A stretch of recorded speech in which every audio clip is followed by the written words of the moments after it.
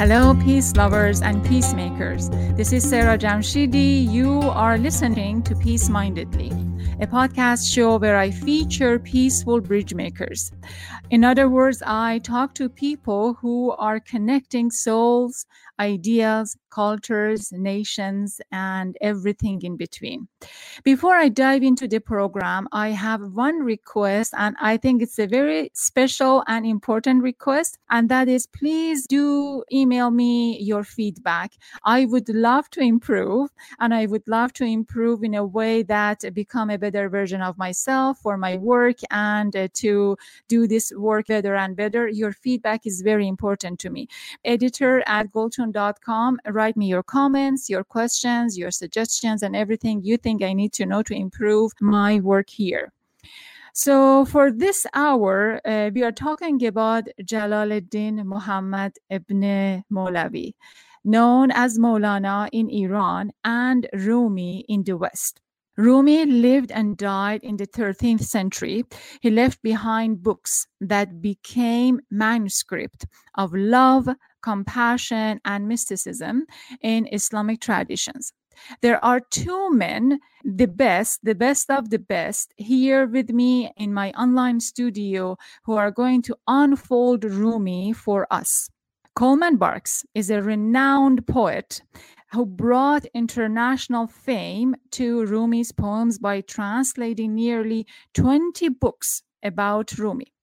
Some of those books include The Essential Rumi, Rumi, the Book of Love, Poems of Ecstasy and Longing, Rumi, the Big Red Book, the great masterpiece celebrating mystical love and friendship, Rumi, Bridge to the Soul, Journey into the Music and Silence of the Heart. Coleman is going to tell us what was his secret of translating Rumi so masterfully, and how he created lots of criticism of translating Rumi. Omid Safi looks at Rumi from a unique perspective. Omid can read Masnavi, Rumi's masterpiece, and any of his books in Farsi. He is an American professor of Asian and Middle Eastern Studies at Duke University. He served as a director of Duke Islamic Studies Center. Omid is the leader of the Progressive Muslim Movement, and he's written a book under the same title, Progressive Muslim. The book includes diverse collection of essays on the same subject. His other books include The Politics of Knowledge in Pre-Modern Islam, Memories of Muhammad, Why the Prophet Matters, Voices of American Muslim. Omid has been publicly vocal, inviting both Muslims and Americans to the, quote, the highest good of which we are capable. Here I'm welcoming Omid and Coleman. Here I have Coleman. Hello, Coleman. Hey. Hello. Welcome to the program. Hello, Omid. Hello. Hello. It's such an honor. Thank you so much for being here. I really would love to know what inspired you, each one of you, that you decided to tackle Rumi. That story has three strands to it.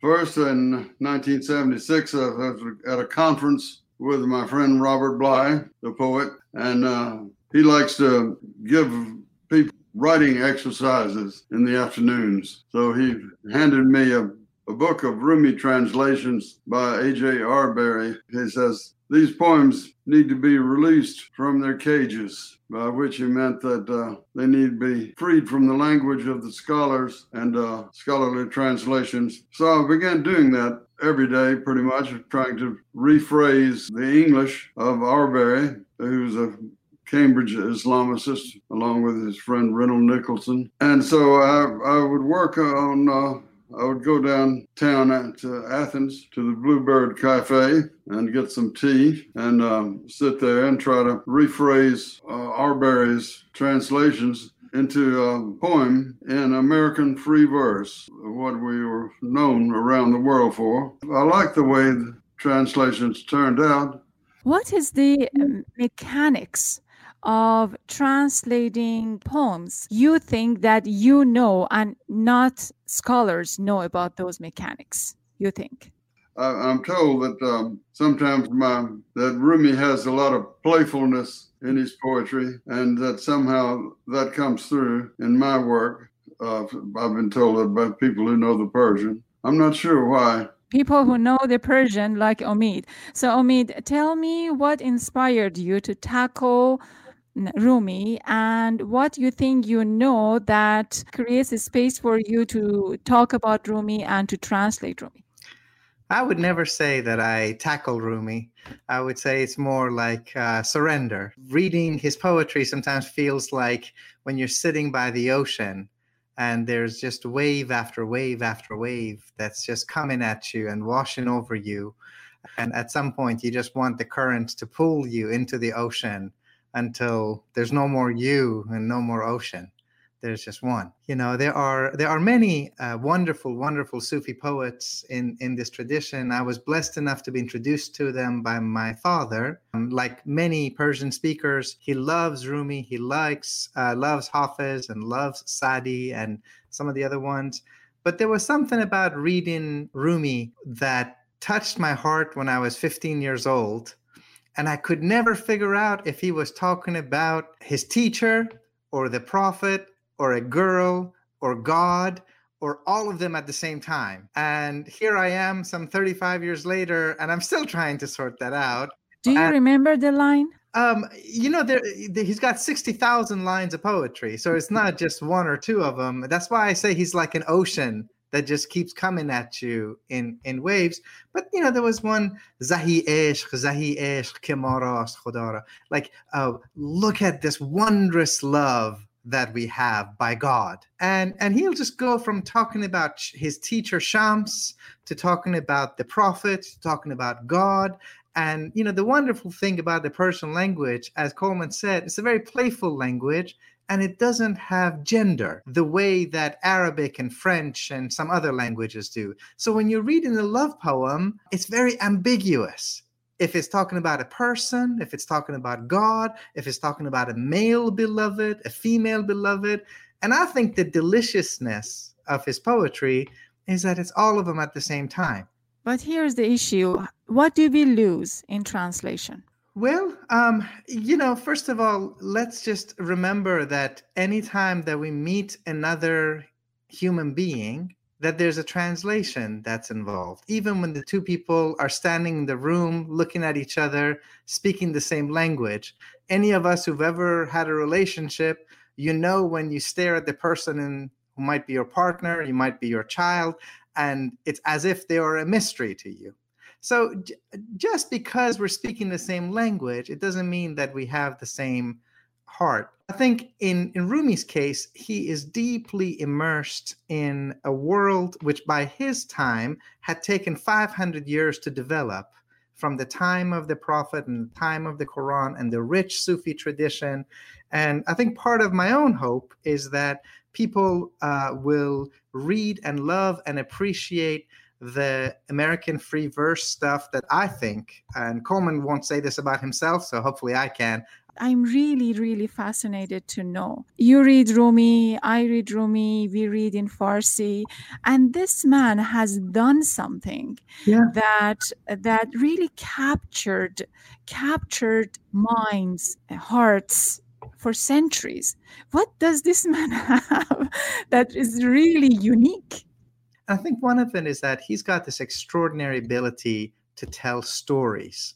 He takes everyday stories that of things that are around you, a donkey pissing in the street and cooking chickpeas on a stove and a man and a woman arguing, and he shows how the luminous is already present inside what you used to think was the everyday. And I don't think anybody's done that better than Rumi has. I think he's got a gift for seeing the light in what you used to think was just the dirt. Yes, I do agree. And then, Coleman, I'm just going to follow with the question I had.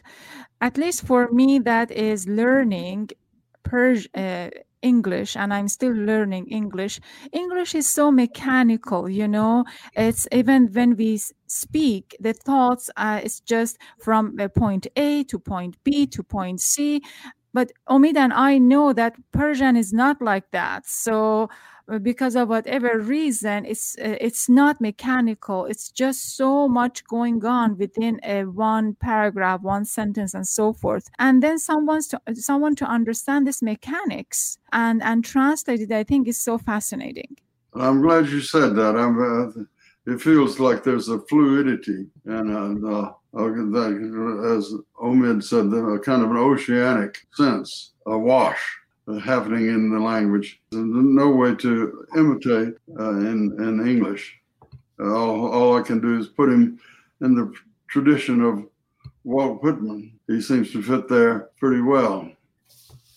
Omid, what do you think? What has been Coleman's? You two know each other really well for a long time.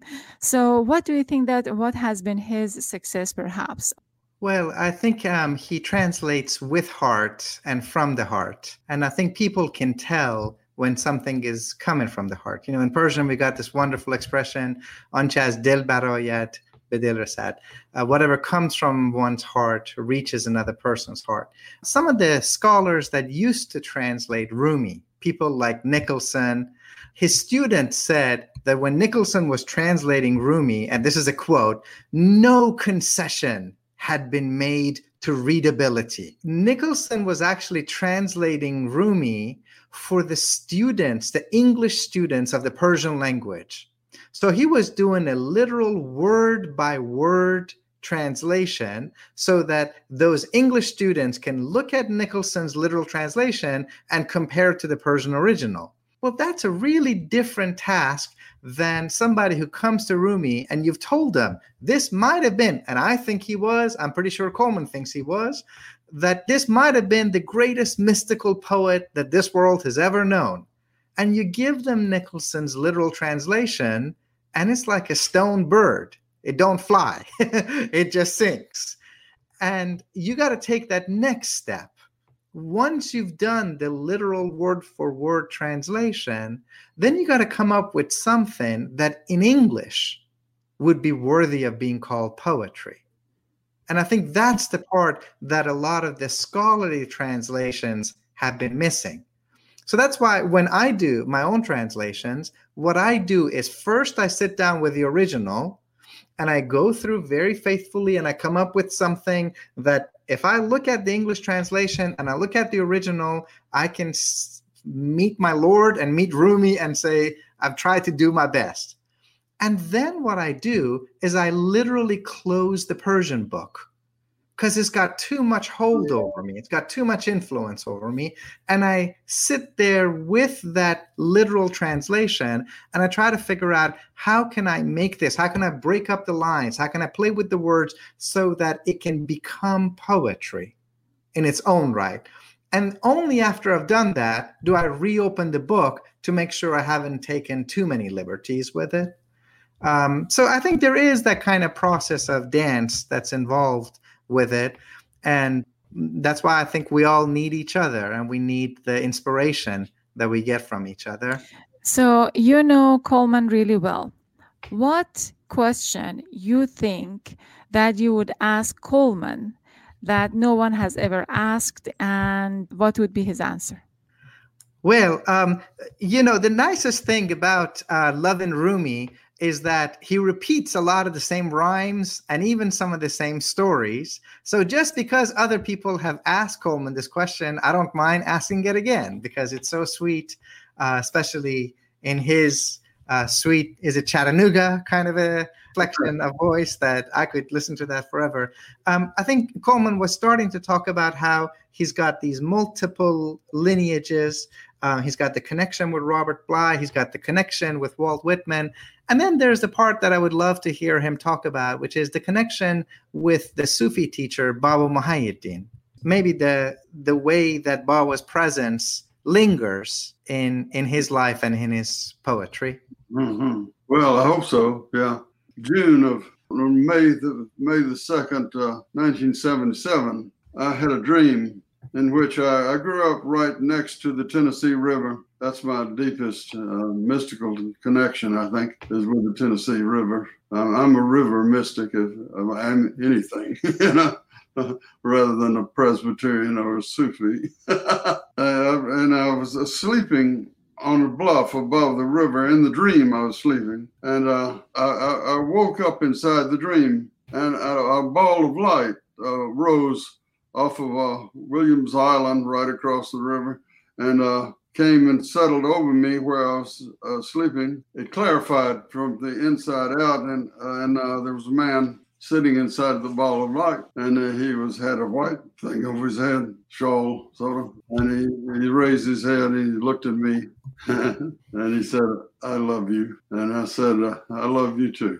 And with that connection, I became aware of the moisture in the whole atmosphere.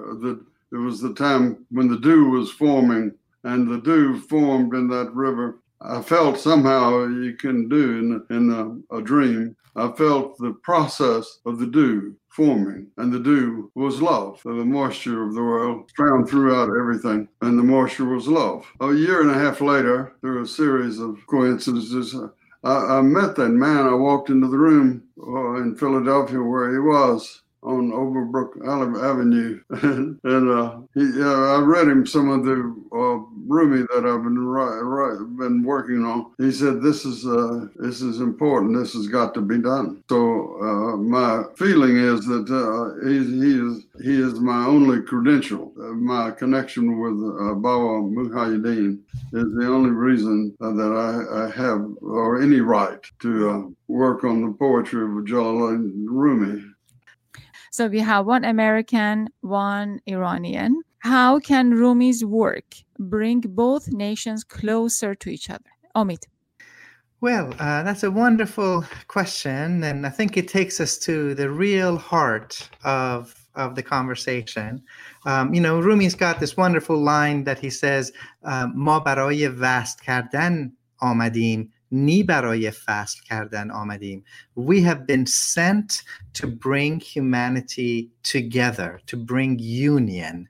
We have not been sent here to tear people apart. And, I think it's one of the points that that in reading Rumi, you remember time and again, anybody can take a fine dish, pottery, and smash it on the ground to 1,000 pieces. But it takes an artist to create one, to put it back together, to unite and to unify. And these days, we live in a strange world in which the more pompous and maybe hateful somebody is, the bigger the microphone in front of them seems to get. We amplify vitriol, but the good and the beautiful and love sometimes is exiled to a very private realm. I think what Rumi does is to remind us in a beautiful way of the power of love, not just as an mushy emotion, but really as what he considered love to be, which is God unleashed onto this world. And Yes. when that love is flowing, then it unites people, it makes you whole inside, it makes the human community whole, and then it delivers you to the divine. I think that's what he has to offer us now. Very good. And Coleman, how do you think that Rumi's work can bring two nations closer? He brought his friendship with Shams Tabriz, one of our most beautiful religious mysteries, the friendship. And we can all enter into that friendship with each other. We can feel the power and the depth. For this hour, we are talking to two great men who took an enormous task to reintroduce one of the most beloved person on earth, in my opinion, Maulana Jalaluddin Rumi, known as Rumi in the West. Coleman Barks, poet himself, translated Rumi's poems in a way that made people to fall in love with this man and his poems. Omid Safi, professor, scholar, and writer of Rumi's work, he tells his students the unusual love and journey that Rumi took to become one of the greatest men in the Islamic tradition. So here's my question. I am so much interested to know Rumi met Shams. this amazing love and friendship created between them. But how come we call the love the divine love and not, a love between two men? Well, so let's just kind of start by setting aside the little dichotomy right there, that there either has to be the love of God or the love that is shared between and among human beings. Rumi doesn't just show up in the middle of the night. He's part of a much longer tradition. I've called that the tradition of radical love. Radical love. And in Persian, we would call this mazhab-e-ishq, the path of radical love. And this is a school of thought that goes back a few hundred years before Rumi, and it has one simple premise. And the basic idea is just this, that we're not going to divide love into God's love and human love. There is, as Bob Marley would have said, one love. That any time that you can experience love purely, if you can get over yourself and give yourself over to love, then you are merging into, Coleman likes rivers, you're merging into this cosmic river of love. And this is the unfolding of God on earth. It is this love that brought you here. It is this love that sustains you here. And if you can learn to love one other fellow human being, it doesn't have to be romantic. It doesn't have to be sexual. It could be a friendship. It could be your mama. It could be a neighbor, a friend. In this day, I would say a stranger. If you can learn to love, then that same love is going to carry you back to your divine source. I think that's the premise of Rumi's message, that God's love and human love mingle together. That you cannot claim that you love God, but you got no love for God's creation. So how does Rumi teaches the kind of love that you were talking about? Sure. Yeah, we can go to Coleman. Yes, go ahead, Coleman. Yes. Rumi is that maybe talks about that. He says, talking to Shams, he says, in your light, I learned how to love. In your beauty, how to make poems. You dance inside my chest where no one sees you, but sometimes I do. And that sight becomes this art. Somehow the presence of Shams in Rumi's life becomes the making itself, the art of as a mystery of how that happens. He called his collected poems the works of Shams Tabriz. And so, in other words, if Shams had not been there, the poems would not be there. Yeah. These are the works that it drives librarians crazy, because it's called the works of Shams Tabriz, but it's Rumi's poems, his complete poems. It's called the Divani Shams Tabriz. Coleman, do you have some of those poems that you could read for us? Sure. Are you jealous of the ocean's generosity? Why would you refuse to give this love to anyone? Fish don't hold the sacred liquid in cups. They swim the huge fluid freedom. So what was it, Omid? I'm going to ask you to read one or two of your favorite poems. But Coleman, what do you think this relationship had? I kept hearing about the love. I kept hearing about this very special relationship that made one person, he says that سجاده نشین با وقاری بودم بازیچه کوی کودکانم کردی. I was this greatest scholar, instructor, professor of my time, and you made me the plaything of the kids on the street. So what does this man had really? What effect? How can we explain that? Coleman. Well, I mean, that light and the depth is how would you explain the presence of Jesus or Muhammad? You just have to, and it's not a problem, is it, to believe in that power of friendship? And then Omid, can you tell us, read us some of the poems you like? Sure. And I think this one may help a little bit with what you were just asking about. So this is a poem, by the way, that has been so beloved that for about the last 700 years, people in Iran, in Afghanistan, in Central Asia, in India, in Pakistan have been singing this poem. I'll read a couple lines in Persian so you get a sense of its rhythm, and then I'll give you the translation. It says, Man ghulam qamaram, ghayr qamar hich magu. پیش من جز سخن شمع و شکر هیچ مگو. He says he has a visionary experience of love, that love appears to him in this shape of a moon-like beauty. He says, I serve that moon-like beauty. Say nothing to me unless it's about her. Last night, I became love-crazed. Love saw me and said, I've come. Don't shout. Say nothing. And then Rumi talks to love, and he said, گفتم ای عشق من از چیز دیگر می ترسم. گفت آن چیز دیگر نیست. دیگر هیچ مگو. I said to love, love, I'm afraid of something else. Love said, there is nothing else. Say nothing. Let me whisper secrets in your ear. Say nothing. And then Rumi starts talking to love. He says, you are the most beautiful thing I've ever seen. What are you? Are you an angel? Are you a human? And love said, not an angel, not a human. Say nothing. And then Rumi goes into full-on freak-out mode. He's like, well, if you're not a human, and if you're not an angel, that just leaves one. گفتم ای دل پدری کن نه که این وصف خداست. گفت این هست. ولی جان پدر هیچ مگو.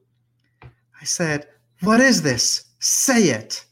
Love said, hush, stay like this. Say nothing. I said, my love, my heart, aren't you describing God? Love said, yes, my child, but hush, say nothing. Right? And the refrain of the poem is Hich Magu, hush, say nothing, say no more. It's, he gives you 60,000 lines of exquisite poetry. And then he brings you right to that point where words have said all that they can say, and then the time comes to switch over to silence. And it's in that silence that you hear the voice of God, which transcends any language. Absolutely. Okay, Coleman, comes a tough question that I wanted to ask you. Many people argue that, and it was a New Yorker's famous essay about ways you translated Rumi, and that was taking out Islam and taking out religion from Rumi and presenting him as a poet. What is your defense? Well, I hope I don't take out Islam. That might be right. I hope I just put some of the depth that I feel in of love in the poems and the brightness of the awakening in there.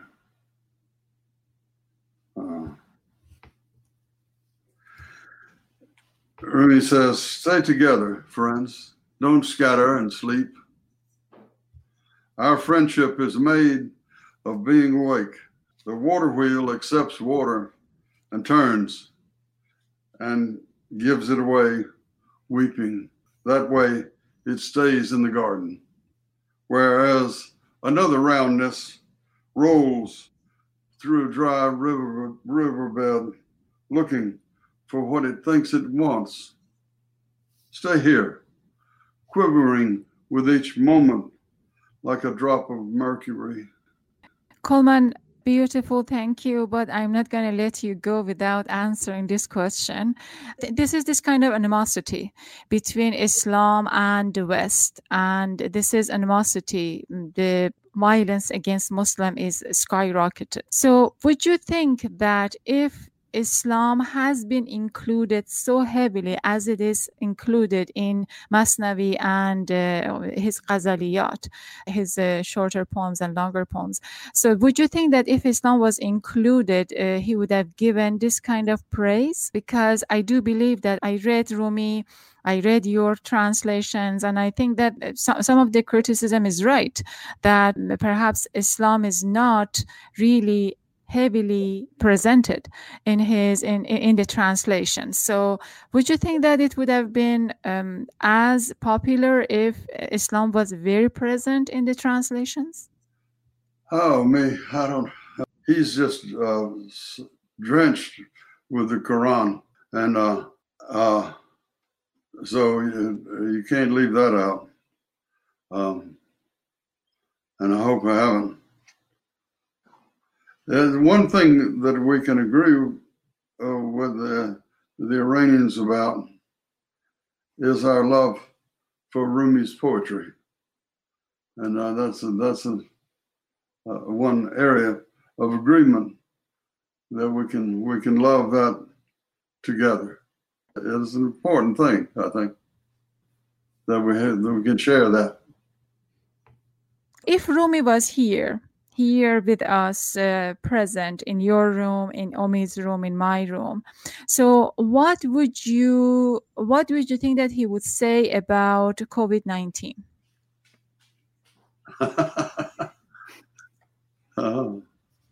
About the virus, huh? Yeah. Yes, about the virus. Yeah. Oh. The virus is part of creation too. We need to learn to live with it, find a cure. Very good. And then, Omid, what would you think Rumi would say about the COVID-19 and the kind of situation that we're living right now? I don't know what you mean. If he were here with us right now, of course, he is already here with us right now. These are beings who never die entirely from this world. And as long as we're hanging on to love, then they're always present with us. Look, I think that Rumi was somebody that knew how to toggle between words and silence. And there would be a difference when he was dealing with somebody who had lost a loved one, when he was dealing with somebody who would have maybe lost a job. That would have been a time for silence and for sympathy and for kindness and sharing. And then there might come a time later on for words. And I think at that time he would say, now all of you are so aware of the fact that all of y'all are in this together, that something that happens in one part of the world can easily affect and infect somebody on this side of the world. What if you took that perspective and you cultivated it and you deepened it and you widened it and you realized that it's always like this? That it's not only when it comes to a virus that you're in this together, but you're in it for food. You're in it for the environment. You're in it for kindness. You're in it for justice. That in every way that makes you human, your lives are deeply interpenetrated and interconnected. And to the extent that one of you is hurting and suffering, then the rest of the human body is also affected. So I think he would have a lot to teach us. Excellent. The next question I'm going to ask first, I'm going to ask the question from Omid first and then from Coleman. Imagining Rumi is here, what is your question for Rumi, Omid? I don't know that I would ask him a question, to be honest with you. I think I would just want to glance upon his face, and I would love to have him glance back at me. There is something beautiful that happens when the glances meet, and there's a mystery in that. Mm-hmm. And I'm a man of words. All behind me, you see the life of words and books that I've spent my life studying. But these books and these words take you to that threshold, and then comes what's beyond words. And I've read his words. I love his words. I teach his words. I want the thing that made him Rumi. I want that fire in his heart. I want that presence of God that burns inside of him. And I don't know that I would have to get to that through a question. I think you can get through that through a glance that you exchange with a teacher. Very good. I would ask him to sing us a song about this moment with all these microphones and all this equipment that we have. Yeah, he would have some beauty, see the beauty of that. Is there any song in your mind that you think probably Rumi would have sing? Oh, here's one. You know, the Rumi doesn't have titles in Persian, but I've given this one. It's called Escaping to the Forest. Some souls have gotten free of their bodies. Do you see them? Open your eyes for those who escape to meet with other escapees, whose hearts associate in a way they have of leaving their false selves to live in a truer self. I don't mind if my companions wander away for a while. They will come back like a smiling drunk. The thirsty ones die of their thirst. The nightingale sometimes flies from the garden to sing in the forest.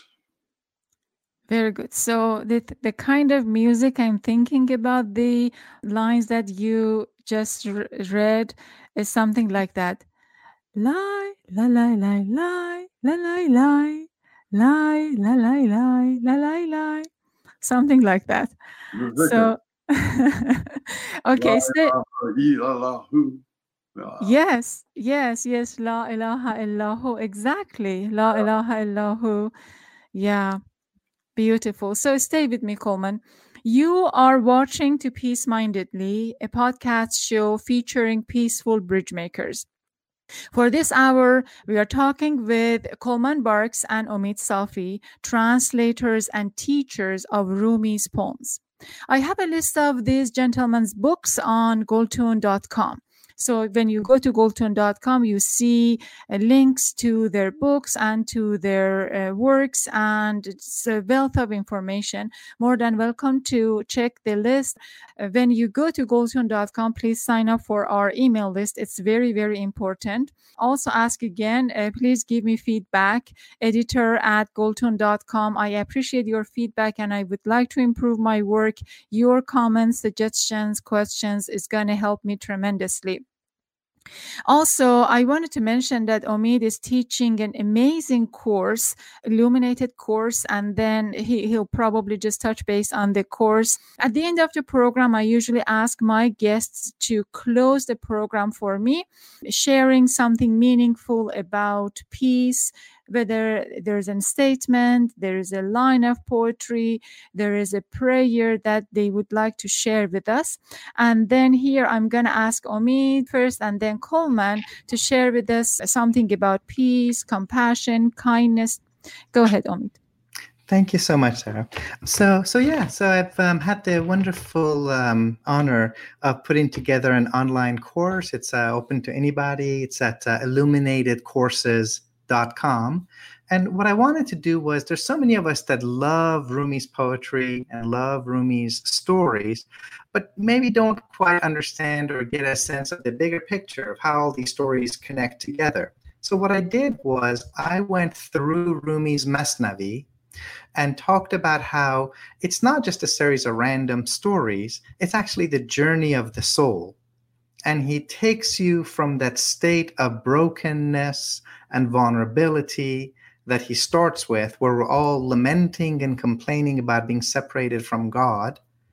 And then he takes you on this path of love, and you end up with a famous story. That's what I would like to leave you with here, which is the story of Imam Ali. And it's a famous story. It's a historic one that Ali is engaged in a battle with this warrior, and he defeats him. And the warrior is so disgusted at having lost that he spits on Ali's face. And Ali gets up from his chest and he puts his sword back in his sheath. And because he's Rumi and he can do that, they proceed to have a 20-page mystical dialogue together. And the warrior says to him, you had me beat. Why don't you just finish me off? And Ali says, you think that you're the warrior, but your strength comes from the muscles.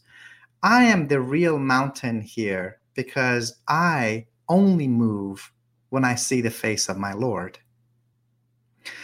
And the warrior's like, wow, that sounds really great. Now tell me a little bit more. And this is the gem that I think it would be good for us to take away with. He says, when you were sitting on my chest and you had your sword drawn and you were just about to kill me, it was like I saw a flash of lightning in your eye. What was that about? And Ali, in Rumi's telling, says this line, To mani yo man toam ey muhtasham, to Ali budi, Ali ra chon kosham. Ali says, I was sitting on your chest, I was about to kill you, I looked into your eyes, and in your eyes, I saw a reflection of myself. And I realized if I kill you, I would have killed a part of myself. So since you have Ali in you, since you are Ali, how can this Ali kill that Ali? And Rumi asks us to really sit with that. And I think it's so important for all of us who've loved Rumi's poetry through Coleman's works or my works or anybody else's works, to realize that this message of the mystical journey also leads to a transformation of the way that we relate to our fellow human beings. And the one that we used to think of as the enemy has the potential to be transformed into the friend. So to that extent, the peace that Rumi is talking about is not just the absence of war. Peace, real peace, is when love comes into the public space and creates a new world out of this old world. And I would love to share more of that, but the time is short.